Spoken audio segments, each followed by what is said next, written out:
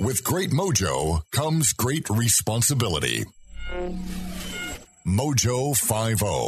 Mojo 50. We will make America great again. Sam Sorbo.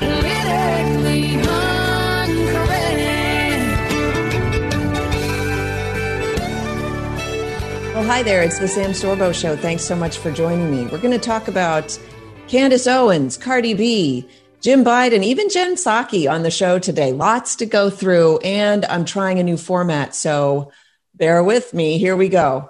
First of all, before I get into that, I want to talk about herd immunity, because this is pretty incredible, actually. Off the Wall Street Journal, I just read this story by a doctor, Marty Makary, or Macary, believe is a doctor. Yes, Dr. Macary, a professor at Johns Hopkins School of Medicine, the Bloomberg School of Public Health, and the Carey School of Business. He's the chief medical advisor to Sesame Care and the author of a book called The Price We Pay. And I just want to say, I'm not on the same side of the argument as the good doctor is. I have lots of questions. For instance, why we are wearing masks that clearly state on the box, this does not prevent the transmission of COVID-19. I'm sorry, what? So, but this article caught my eye because it talks about herd immunity. Now, this is something that we haven't really been discussing in the public sphere that I've seen. Talked about it a little bit back in the summer when all the major mandates and the major lockdowns were happening, and talked a little bit about Sweden and how if Sweden reached herd immunity, then they wouldn't see then their death rate would stop. I think I covered this on the show, actually. Their death rate would peak and then it would basically die off. We can't assume that we will ever be rid of COVID-19. We're not rid of the flu. We're not rid of many other bugs that are around. But herd immunity is an interesting concept. And because this guy, well, let me just say this. At the end of the article, he says, basically he says, hey, you should get the vaccine. The vaccine's very important, and you absolutely should get the vaccine when you can. But he talks in this article about herd immunity. Now, the name of the article is Herd Immunity is Near Despite Fauci's Denial. His estimate that it'll take a 70% to 85% vaccination rate ignores those who have already been infected, which is an argument that, frankly, that I've been making. Anthony Fauci has been saying that the country needs to vaccinate between 70 and 85% of the population in order to reach herd immunity. And I don't know if you saw, there's a story that just flitted across my desk out of, I think it was Hawaii, that they have 3 women who have been vaccinated and have now come down with COVID-19, although that has yet to be verified and all that. But the point is that this doctor goes on to say that Fauci inexplicably ignores natural immunity. So if you account for previous infections, herd immunity is likely close at hand. That's his whole argument is, we're going off of just vaccinations, but that's disingenuous. Wait, what? Fauci is being somehow disingenuous? No, say it isn't so. Come on, folks. He's the guy who said, don't bother wearing masks. And then he excused himself for lying to us because he didn't want healthcare workers to go without masks. There's something off with that.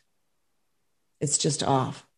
Data from the California Department of Public Health released earlier this month show that while only 8.7% of the state's population has ever tested positive for COVID-19, at least 38.5% of the population has antibodies against this coronavirus.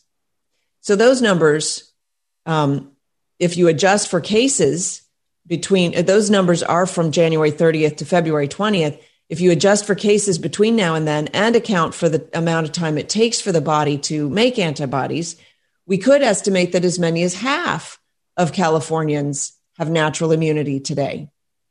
The same report found that 45% of people in LA had antibodies. Again, the number could only be higher today because it grows with the spread of the infection, unless you want to argue that the infection's not spreading, which you don't want to do because that defeats your whole argument about how dangerous this thing is. Between half and 2/3 of our population has antibodies in it now due to COVID exposure or vaccination, according to Mayor Eric Garcetti. In fact, he said that on Sunday's program, Face the Nation, which would explain why cases in LA are down 95% in the past 11 weeks. And the positivity rate among those tested now is only 1.7%. So undercounting or removing the many Americans with natural immunity from any tally of herd immunity is a scientific error of omission. When people wonder why President Biden talks about limiting 4th of July gatherings, it's because his most prominent medical advisor has dismissed the contribution of natural immunity, which artificially extends the timeline. So I wanted to point that out. I like the fact that this is a doctor who is, and here's the thing, like, I don't know, you never know with people what they actually believe. I suspect there's a possibility that this guy, because he wants to be taken seriously, put that line in about, hey, everybody should get the vaccine. I suspect that's a possibility. I don't know, but the fact that he's coming out and at least criticizing part of what's happening, in the sense that, hey, we're not paying attention to all of the statistics that we've been given. I have to say, I appreciate that. So thank you to Dr. Marty McCary, and I hope I'm not mispronouncing your name. And that was off the Wall Street Journal. So, okay, moving on. Candace Owens and Cardi B are in a big tiff, and Candace has now sued Cardi B for slander, defamation, libel, something like that. And there was an article in the Wall Street Journal that talked about this. So it's a dust up between the two of them. And I think you've been seeing that some people are censored and other people are not. And it seems like they're committing similar offenses, but on different sides of the political aisle. And so the question is whether this can go on, whether this is something that can't be adjudicated and resolved one way or the other. So we're talking about Section 230. Confused politicians want to eliminate a provision of a federal law known as Section 230 because they mistakenly believe it has provided Silicon Valley giants with an all-purpose liability shield, but it doesn't protect them from the consequences of misguided decisions to become the new arbiters of America's public discussions. In other words, this Wall Street Journal article is arguing in favor of Section 230. And for some reason, legislators think that it is not necessary. The law allows interactive computer services to make good faith efforts to block obscene, violent, or otherwise objectionable material posted by users without being treated as publishers of all user-generated material and therefore liable for all of the content. The law does not protect these services when they cease being merely communications platform providers and step into the role of publishers. And so the argument is these people ought to be held accountable for every one of their decisions, not just the few decisions that they are deciding to make against a few people. And so I'm hoping that gets resolved eventually because we need them to stop playing. We need them to stop playing favorites. In fact, I have another great example of that. So I want to talk about the Joe Biden comment about Jim Crow. And I don't know if you heard this. Joe Biden finally had a press conference. And finally, like crazy, finally. And in the press conference, he talked about the new laws that Republicans are trying to implement to prevent voter fraud because mail-in ballots are rife with voter fraud. We saw this in the last election, although you're not allowed to say that there was any voter fraud whatsoever. But we did. Come on, folks. You can't have mailed-in ballots that have no creases. That doesn't, because they fold in order to mail them in. So Joe Biden had his press conference. But here's the thing. There's an article on HITC, which is not a site that I'm terribly familiar with. Who is Jim Eagle? Biden's Jim Crow analogy explained. And so you have these outlets that are reinterpreting events and factors with tremendous bias. And they are allowed to stand, but the other side, the conservative viewpoint, is not. That's the big problem. If we did have freedom of speech across the board, then we would have these providers doing the right thing, but we don't.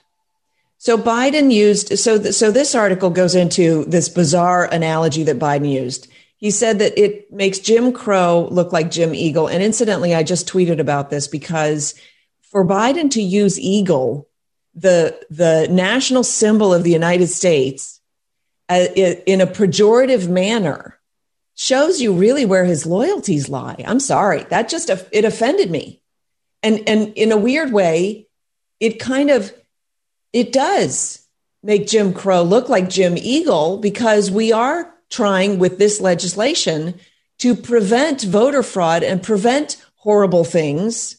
And Jim Crow, by the way, was a Democrat law system implemented by Democrats.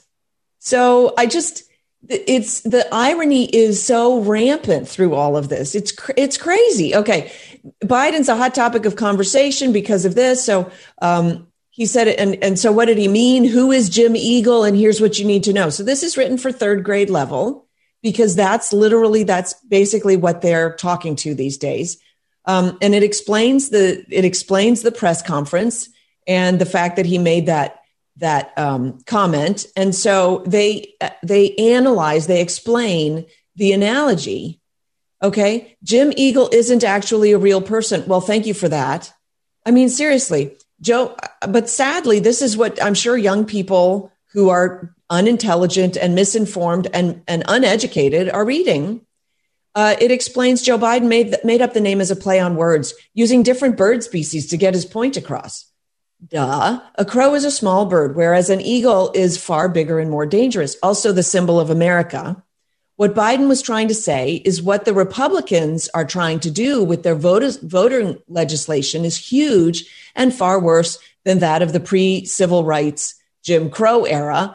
Mind you, I will remind you, those were Democrat laws, the Jim Crow laws.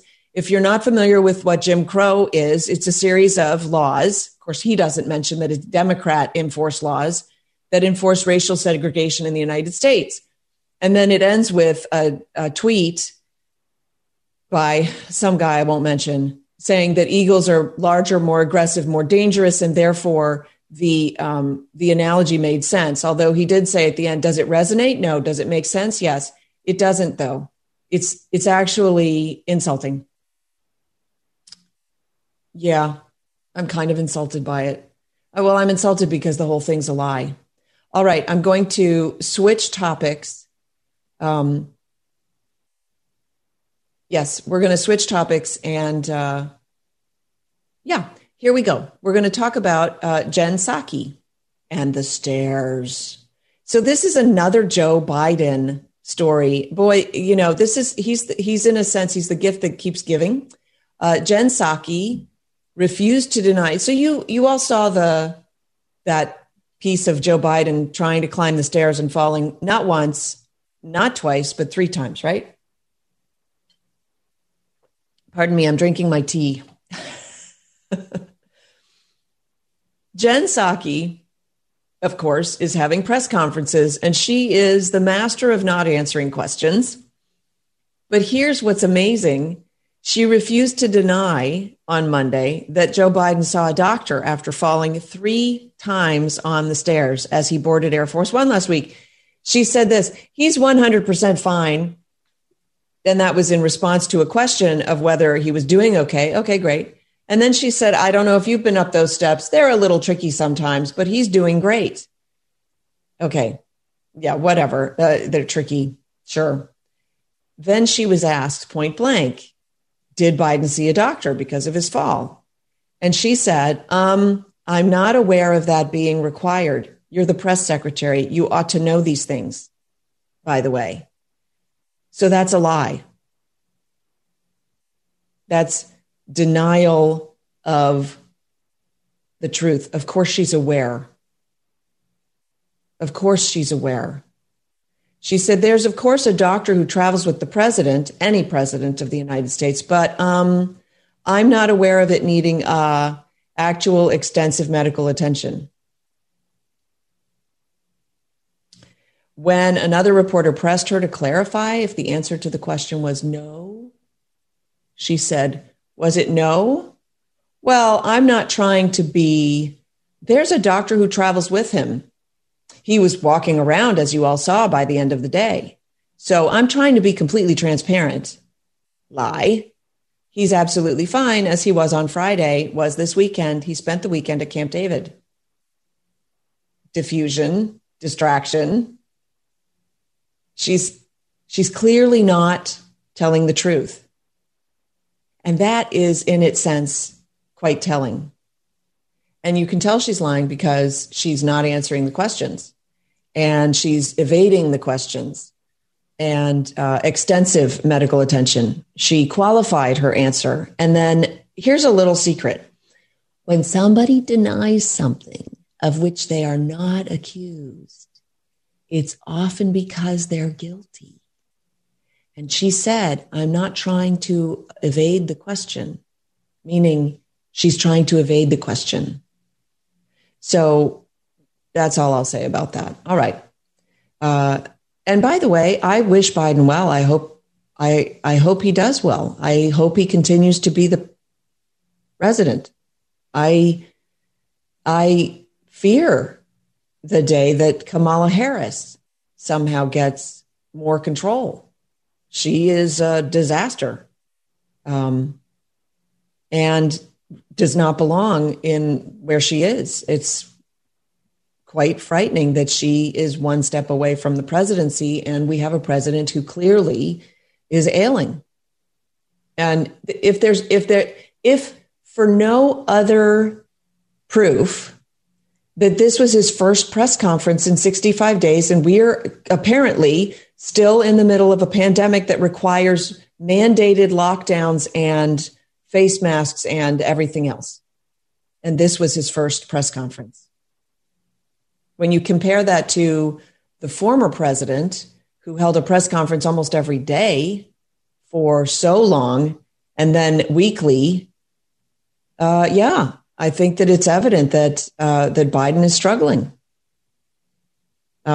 He actually went so far as to say President Harris and I the other day. President Harris and I. What do our adversaries on the world stage think of this president? What you have to consider that.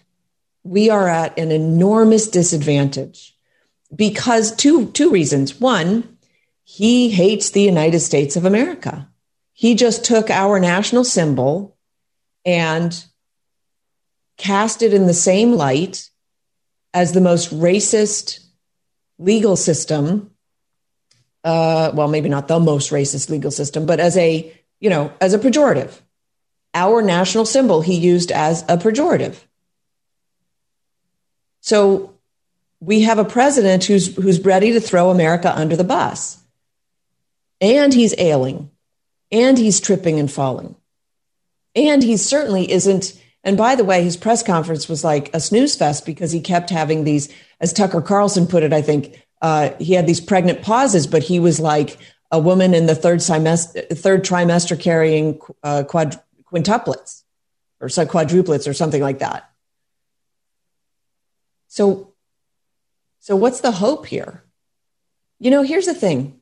If you want, if you need brain surgery, you're going to impose a meritocracy on the candidates to perform the brain surgery. You're going to want the very best brain surgeon. If you are going through some legal action, you're going to screen the lawyers that you talk to and try to get the very best lawyer who can perform and make your case the strongest case in a court of law so that you don't lose. And when we are in negotiations with foreign countries, we want the best negotiator we can possibly get to represent the United States of America so we don't lose. And here we have Biden and his team. I don't know. Okay. In Colorado, the Ruger did it, apparently. So this is always, the big irony with these shootings, which are terrible, terrible things. Granted, nobody on the right, certainly, no conservative wants to see mass shootings. And yet, every time we have a mass shooting, the left rubs its hands together and says, yay, we can do more, And in fact, somebody pointed out to me the other day, and I don't subscribe to this, but I thought this was fairly interesting. Isn't it odd that whenever we have legislation, gun control legislation, sort of being considered, there is a mass shooting, there is an event? Now, there are a couple different ways to answer that. Sometimes the mass shooting events are covered really well, like really closely with a lot of fanfare. Sometimes they're covered less well. Sometimes they're hyped a lot. Sometimes they're not. And so we only see the ones that are hyped because those are the ones that get to us, right? Those are the loud ones. But there are the quiet ones that don't get hyped. So to this person, I said, okay, that's an interesting, correlation. Correlation doesn't, what is the phrase? Coincidence doesn't equal correlation, something like that. So they might be coincidental, but they're not necessarily correlated. But the other thing is, it's perhaps because the media is high on the legislation that they are hyping these events more so because of the legislation and not because there's some nefarious player out there who's instigating some kind of action that would then, push the legislation. I don't believe that. That's ridiculous. But this is by Ann Corcoran, who is a blogger. She's done amazing work in a couple of different fields. This time, her blog is about the nefarious characters that we have invited into this country. She says it looks like in less than his first 100 days, Biden has an Islamic terrorist attack on his hands, but you will likely never hear those words uttered. Just a nut with a gun. Move along, nothing to see. Of course, the week ago, this nut with a gun was a white guy perpetrating a hate crime against Asians, right? But this week, it's a new American. That's her term for refugees, new Americans, because that's the euphemism that the left is using. He's a Syrian Muslim. His innocent victims are all white. In fact, I was going to put the photo up, but I just decided not to. They're all white, redheads, freckled white people, like not all of them, but they're all white. And you likely won't see the phrase hate crime, even though clearly, if you can make the one correlation that it was a hate crime against Asians, you could certainly make the correlation that this was a hate crime against white people. And you won't see that outside of conservative media. The Syrian immigrant, just a nut who went over the edge. He was driven there by Islamophobic America. That's the narrative that we began to see. And initially the narrative was he was a white guy, which, by the way, I hate those terms. I find them so incredibly racist. Let's talk about his belief system. But we don't have to talk about skin color, except that the left insists on talking about skin color. And so then we are sort of boxed in, if you will. The Syrian immigrant is, she's arguing that they may go one step further to blame it on pent up Trump hatred. So she cites a story at CBS about the slaughter, quoting Biden's reaction, which was, "We got them now, go for their guns, and it will take their minds off the invasion at the southern border." That seems to be an odd sort of, I'm not sure if this copied properly or whatever. Oh, here it is. At the White House, President Biden, this is the article. President Biden said another city has been scarred by gun violence. He called on Congress to pass gun control measures. The caption was just a summary of that. "I just can't imagine what the families are feeling. The victims whose futures were stolen from them, from their families, from their loved ones, who now, it's misprinted, who now have to struggle to go on and try to make sense of what's happened." Well, agreed. Although I don't see what that has to do with gun legislation. Pregnant pause there. Maybe he was a pro-Trump anti-masker? Of course, before the shooter was identified by police, this is according to Eddie Scari, liberals had been very eager to draw conclusions about him. They were 100% sure he was white, maybe an anti-masker, probably a Trump supporter, right? All of these things. He says, "I'm serious." Liberal journalist Kurt Eichenwald mused on Twitter that the details might reveal that the shooting, which left 10 people dead, was an episode of anti-masker violence. Can you imagine?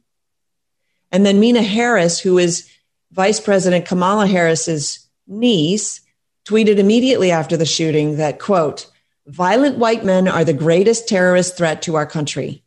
That's a lie from the pit of hell, and they really ought to stop doing that.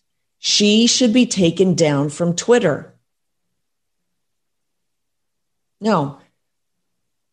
See, that's the problem. She should be if we had a level playing field. But actually, no. The other people who have been taken down for lesser offenses ought to be reinstated. But will that happen? Probably not. All right. I'm going to pause for a moment, take a cup of tea, a sip of my tea, and then we will get into some more.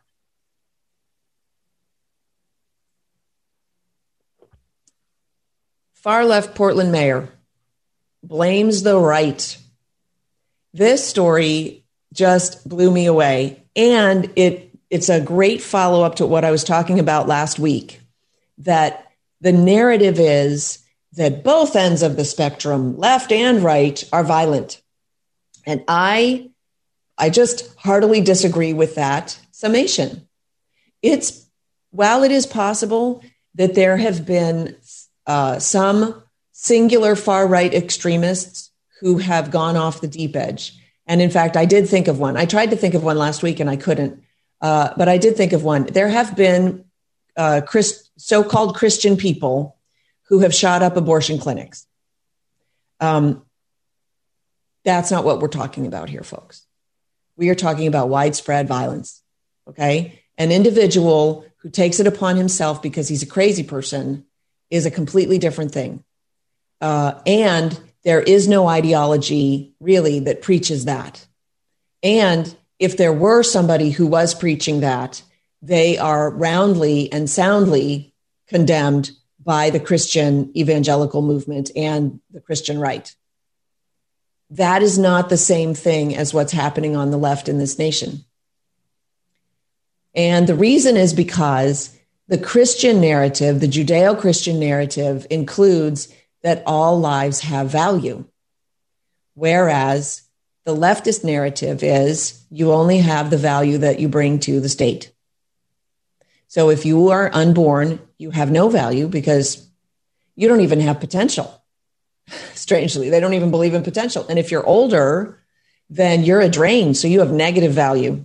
So you're worth more dead than alive, in other words, to the left, to the leftist state. All right. So this story, far left Portland mayor Ted Wheeler was asked why white supremacists share the blame with anarchists for the violence in his city and all the destruction.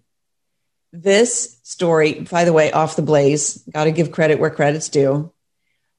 He was asked this during a virtual news conference, and he said, well, white supremacists share the blame with anarchists for the criminal behavior in the streets of Portland, even though all the lawlessness consistently points to Antifa and Black Lives Matter militants.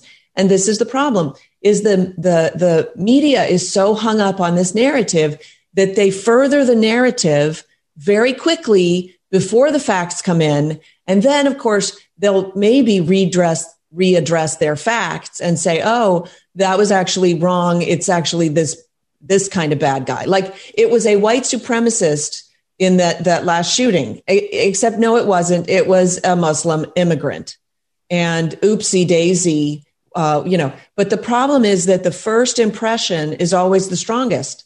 And you have a number of people out there who never even saw sort of the resolution. Oh yeah. And now basically in their minds, this is the crazy part, is they now equate the Islamist terrorist with a right wing, which is completely wrong. It's nonsensical. And yet here we are. So Alex Zelinsky, who's the news editor of the Portland Mercury, asked the mayor, Wheeler, why a news release announcing the news conference mentioned anarchists and white supremacists as a problem when only the far left militant criminal activity had been detailed during the news conference. And this is how and it's absurd, it's ridiculous, but this is how they get away with it. Wheeler began by saying he'd defer to the Portland Police Bureau for examples of recent white supremacist actions in the city. And by the way, there are none. And by the way, just like my interview last week, there are none. Okay. And then he acknowledged the accuracy of the reporter's assessment while offering a response only a politician could give. We are in times of political extremes, he started. He said that they were discussing criminal destruction coming from the self-described anarchist left. Now, him saying self-described is him basically saying, we don't know, they might be right wing posing as leftists, because that happens all the time. Never mind that at the Capitol, we had leftists posing as right wing. Okay. Which is why I can say that the Capitol violence has been debunked. And I am going out on a very, very short limb there, but I feel very confident out there. Then the mayor dropped the bomb on white supremacists, just not white supremacists in Portland, apparently. He said, we also have to acknowledge that in the United States, the number one public safety threat, according to the FBI, is white nationalism. That's a lie that the FBI has generated. That's how politicized the FBI has become. And that's frightening, folks. Frankly, that is quite frightening. Despite Antifa militants in Portland last year physically attacking law enforcement, destroying property, ganging up on regular citizens, bullying elderly women, setting fire to buildings, engaging in numerous forms of mayhem, including murder on a nightly basis, the Portland officials in October got, quote, anti-white supremacy training due to the, quote, threats the alt-right and white nationalists apparently pose. That's the problem. They are so deluded by their false narrative. They are living in a fantasy land, which is why I wrote my book, Words for Warriors, which I really ought to mention more often. I'm doing so many interviews with Words for Warriors. And in fact, well, by the time this airs, I will have done the Rubin Report, which I'm very excited about. It's a panel on education. And of course, Words for Warriors is all about education. Although it doesn't specifically talk about education, it is engaged in the process of educating the reader, because we have to acknowledge that they are hijacking our language. And if we allow that to happen fully, we are going to have a big problem. We're going to have a big, big problem. And we already do, frankly. They're forcing us to lie with our words. And that's terrible. And it breaks the will. That's the big problem, is if you're forced to live in a lie, it breaks your will after a time. All right. So that was Mayor Ted Wheeler. Let's see. What else do we have on the docket today? This is kind of fun. Okay. California Ethnic Studies curriculum is accusing Christianity of theocide. This was an amazing article. It's off of City Journal. It's called Revenge of the Gods. California's proposed ethnic studies curriculum urges students to chant to the Aztec deity of human sacrifice. Oh, yeah. This is going into our school classrooms. That's why if you are a responsible parent, you will not consign your children to government schooling. You just won't do it. I don't care what else you do. You don't have to homeschool. Don't teach them anything. They'll be better off. Rather than going in and hearing this drivel and being forced to do this, what's the word? Mind-bending, altering exercise. So this is coming up, by the way. The California Department of Education is voting on a new statewide ethnic studies curriculum that advocates for the decolonization of American society. And it elevates Aztec religious symbolism, all in the service of a left-wing political ideology. So here's part of it. Well, no, you know what? I'll continue reading, and then we'll go back and analyze a little bit. It's called the Ethnic Studies Model Curriculum. In theoretical terms, the new ethnic studies curriculum is based on the pedagogy of the oppressed. So pedagogy of the oppressed refers to sort of the teaching of oppression. It's based on Marxist theoretician Paulo Freire's work. He argued that students must be educated about their oppression in order to attain, quote, critical consciousness and consequently develop the capacity to overthrow their oppressors. So they need to be taught that they're oppressed in order to then overthrow their oppressors. And what if they're not oppressed? I suppose that doesn't matter. The idea is getting them to the overthrow part. This is indoctrination, pure and simple. It is seeking violence. It is violence seeking. And not only that, it's trying to teach people how miserable they are, which is child abuse. It's an abuse. It instructs teachers to help students, quote, challenge racist, bigoted, discriminatory, imperialist/colonial beliefs. Imperialist/colonial beliefs. It encourages them to critique white supremacy, racism, and other forms of power and oppression. This approach in turn enables teachers to inspire their pupils to participate in social movements that struggle for social justice.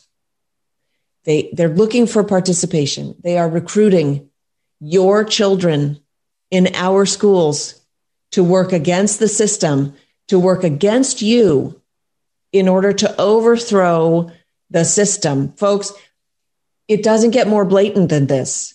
I don't know what we're waiting for. This is wrong. This needs to be stopped. And I dare say, I know California hasn't voted yet, but they will. And they probably will vote it through. If they don't vote it through, it'll just come back again and they'll vote it through next time. They're looking to, quote, build new possibilities for a post-racist, post-systemic racism society. Where is that? Do we have any examples of that? Because here's what's happening. And this is what the left always does. They never look at the consequences and the projections of what their actions are going to bring about. They never look at that. And that's the problem. So he goes into the Frankfurt School. R. Tolteca Quatin was the original co-chair of the Ethnic Studies Model Curriculum. He wrote a book called Rethinking Ethnic Studies. And he argued in his book that the United States was founded on a Eurocentric, white supremacist, racist, anti-Black, anti-Indigenous, capitalist, classist, patriarchal, sexist, misogynistic, heteropatriarchal, homophobic, anthropocentric, paradigm brought from Europe. There's a lot of hatred in there. I don't know. Can we get him on hate speech? The document claims that whites began grabbing the land, hatching hierarchies, and developing for Europe/whiteness, which created, quote, excess wealth that, quote, became the basis for the capitalist economy. Shame on him. There's no such thing as excess wealth. There's no such thing as excess wealth. That's a made-up word. Ooh, that should go in my second edition. Whites established a hegemony that continues to the present day, in which minorities are subjected to socialization, domestication, and zombification. Well, that actually is true. Oh, found common ground. We totally agree. Government should get out of the school system, the school business, the business of schooling. He claims that white Christians committed theocide against indigenous tribes, right? Because if you claim that your religion is superior to a different religion, that's theocide. Because his religion, his religion's perfectly fine. It's your religion that's the bad religion here. How dare you? How dare you? I wish I had that. I should bring that up. I used to have that on autoplay, and I do. All right, let's see if this works. Well, I couldn't hear it. I wonder if you did. All right, we'll do that later. The ultimate goal is to decolonize American society and establish a new regime of counter-genocide and counter-hegemony, which will displace white Christian culture and lead to the regeneration of indigenous epistemic and cultural futurity. And yeah, if you throw a bunch of big fat words at me, then I will just give up and say, okay, it sounds like a good plan. Not. The idea is to overthrow the current system and have nothing else in place except kumbaya and good feelings. This is very, very dangerous. By the way, the Christian community is targeted because it's all your fault that we're here. And by the way, the only reason that they can actually accomplish this and carry and say the things that they want to say is because of the power and the freedom that they've been afforded by this culture that, yes, was brought over by white Europeans and established by white European descent individuals who had Judeo-Christian ethics. What are your ethics? What are you trying to accomplish? And how?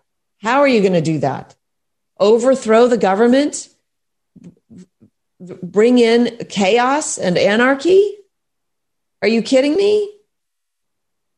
So he throws a bunch of these hot button words at us, loud, obnoxious, long, heavy words, but he doesn't have a plan. And so they continue with an ethnic studies community chant in Lak Ek affirmation, which appeals directly to Aztec gods. Now, mind you, these were the same people who had that great big, it's not a pyramid, I can't remember what it's called, but it looks sort of like a pyramid of stairs. And they conducted, was it 200,000 sacrifices? They literally had these high, quote unquote, high priests with machetes working around the clock, sacrificing people and letting their heads tumble down the stairs of that temple. And that's, by the way, that's what they're going to have these kids basically say a worship prayer to. Students first clap and chant to the god Tetzla, blah, blah, blah, blah, blah, blah, blah, blah, blah, blah, whom the Aztecs traditionally worshipped with human sacrifice and cannibalism, asking him for the power to be, quote, warriors for, quote, social justice. Next, the students chant to the gods, Quetzalcoatl, Hitzaputut, and the other ones, blah, blah, blah, blah, blah, seeking healing epistemologies and, quote, a revolutionary spirit. They are indoctrinating these children to go into the streets and seek anarchy. That's what they're indoctrinating them to do. And we should not be sitting by idly while they do this. The one god in particular is the Aztec deity of war, inspired hundreds of thousands of human sacrifices during Aztec rule. That's what I was just talking about. Finally, the chant comes to a climax with a request for liberation, transformation, and decolonization, after which students shout this thing. I'm not going to shout it, in pursuit of ultimate, quote, critical consciousness. Ladies and gentlemen, this is just pure blather, but it's dangerous blather. They're inspiring a dangerous philosophy and behavior in these young people who are the most impressionable. How dare they? Where do they come off? It is, in a philosophical sense, he says, a revenge of the gods. Ain't that the truth?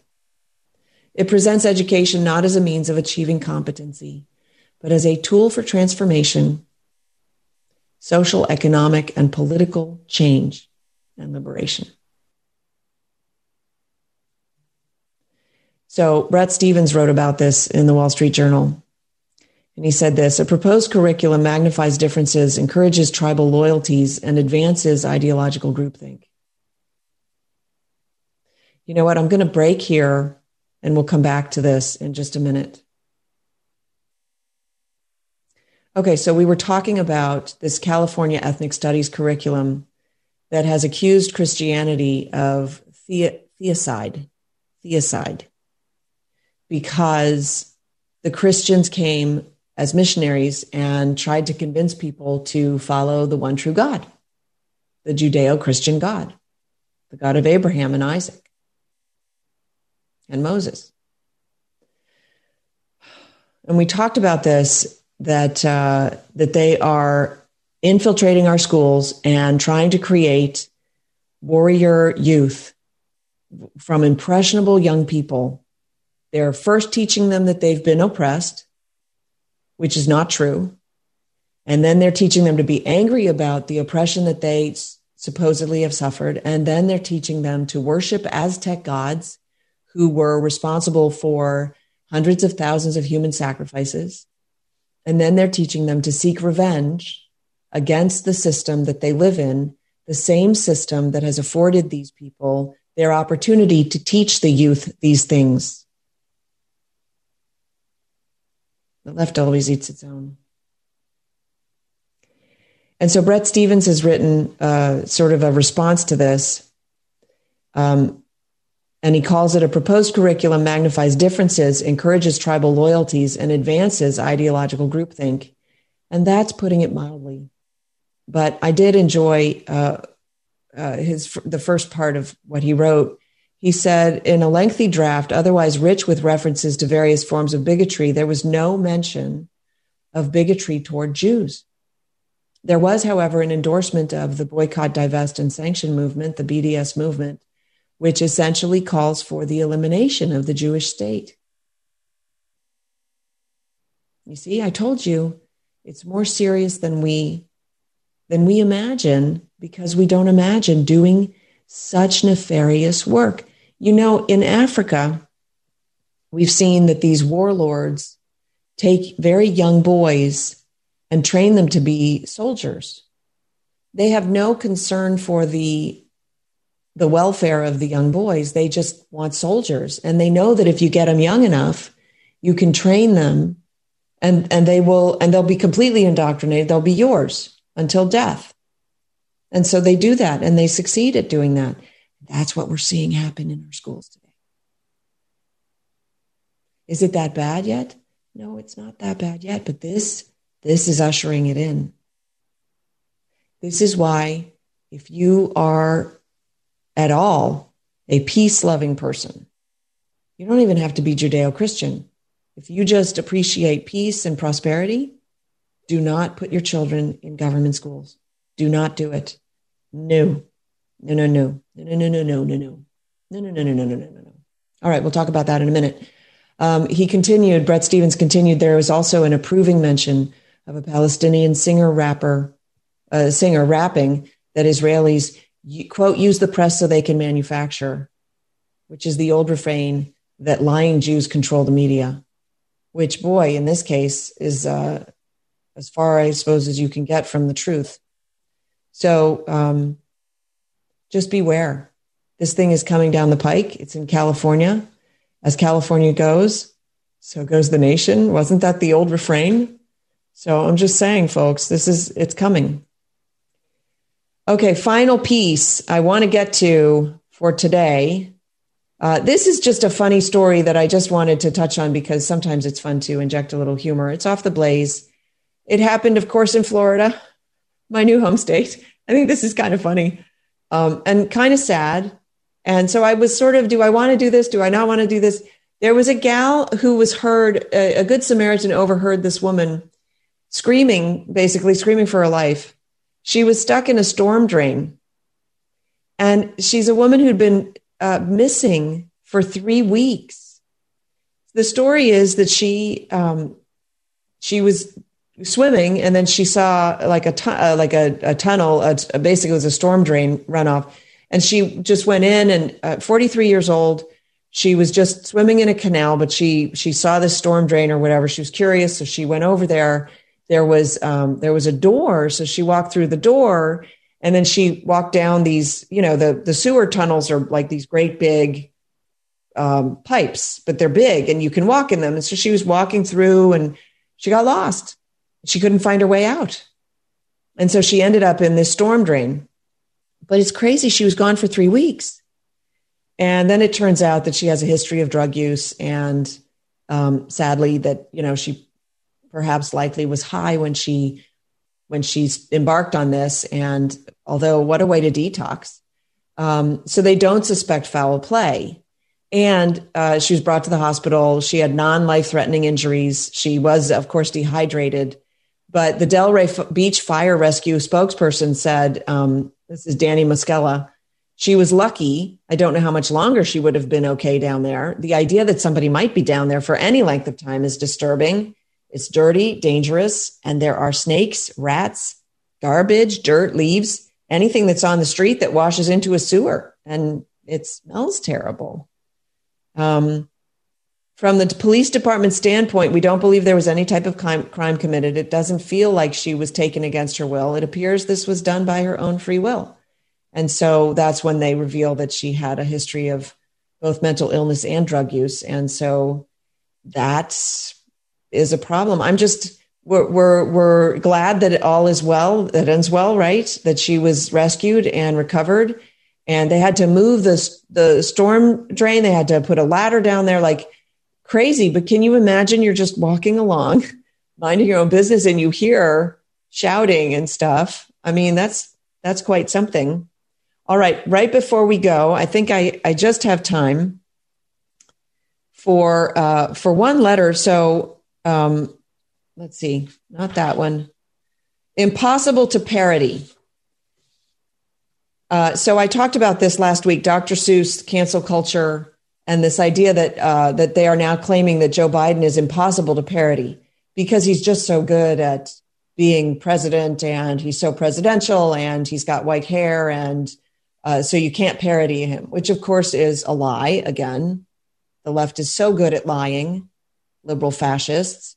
Impossible to parody. So somebody just wrote this to me, is saying that the subject might really do or say anything a comedian might make up. That the subject wouldn't, I think, is what this person means. Leftists pretending that it means he's amazingly competent. He's correcting it. Impossible to parody is saying that the subject might really do or say anything that a comedian might make up. It's the opposite of what the leftists are pretending. They're saying he's so competent that you can't parody him, but in fact, they are parodying him. Parodying almost always is portraying someone as doing something silly to get people to laugh at them. Reasons not to laugh at Joe Biden. Alzheimer's is no joke. Elder abuse isn't funny. Mocking a person's disability is a way to earn a disability. It's as if we're on earth to learn cause and effect, along with empathy and compassion. God's principle of us getting according to what we do is sometimes called karma. So I thought that was very clever that by them saying that he's impossible to parody, they're actually affirming what we all know, sadly. But because we are happy warriors, we will continue, right? and you will go get a copy of my book, Words for Warriors. And God bless you. Thank you so much for joining me. I hope you like the new format. We'll see. We're going to try it for a little bit and see how it works out. And I'm excited. So thanks for joining me. This is the Sam Sorbo Show. Tell your friends, help me grow my YouTube page. Please subscribe and be sure to leave comments because I do read them and I appreciate them. If you want to email me, go to samsorbo.com. Also, make sure you sign up for the mailing list. You can do that at sorbofamilyfilmstudios.com, where it's automatic. Thanks so much. Take care.